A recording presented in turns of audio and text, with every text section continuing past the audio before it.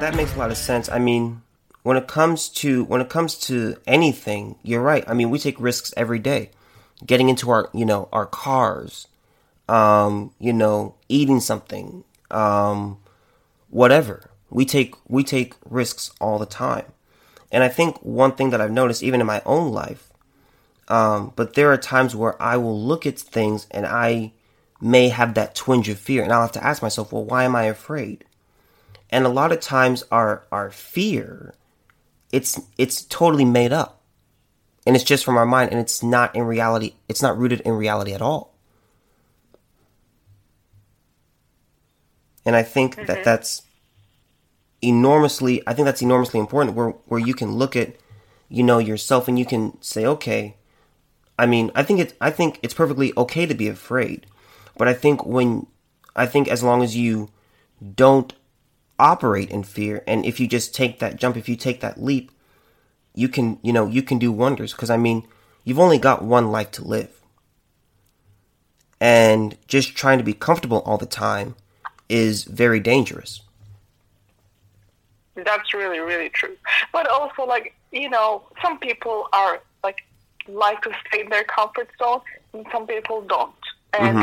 And try to understand what type of person you're as well. Because sometimes, as I said, pushing things that will not happen will make you lose a lot of time.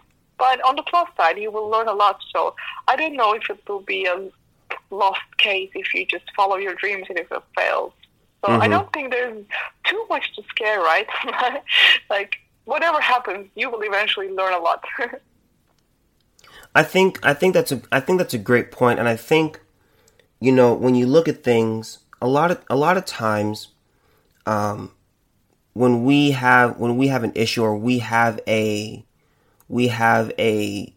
challenge that we want to take on, we have to figure out the best way to go about it, whether that's business, whether that's, going for a promotion or studying for a test.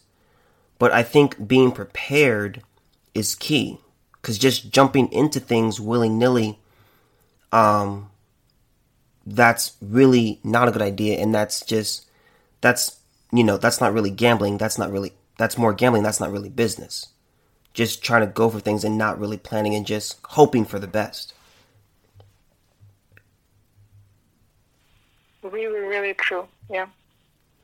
So it's really.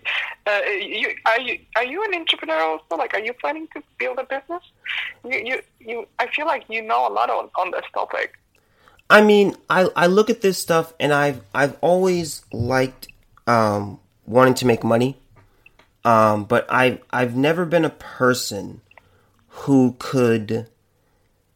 I don't think I could be a person who could run a company. See, I'm someone who I would want to, I'd want to fund companies, and then I would hire someone to run them.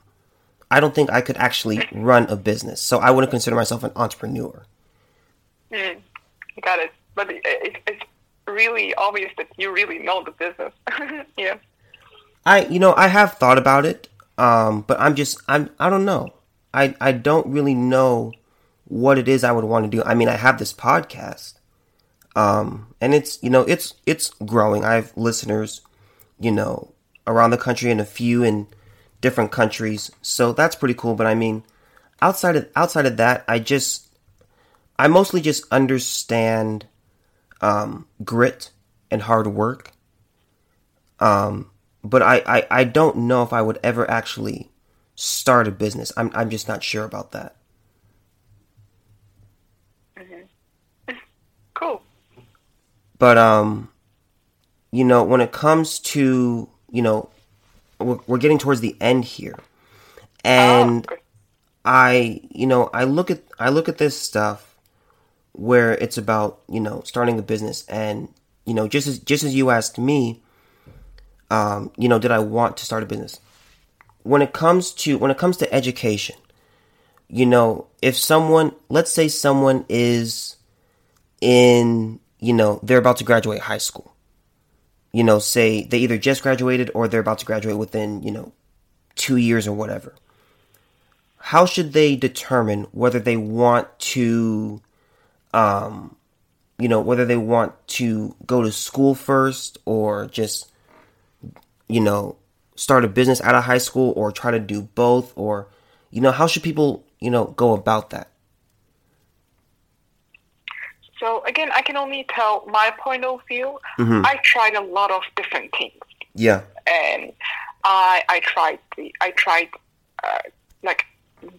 founding my company without knowing anything. Then I tried to work for a startup. I tried to work for a corporate to see if that works for me. And I did these in early ages as possible, preferably when you're still in the college. Yeah. So you can drive decisions after that easily.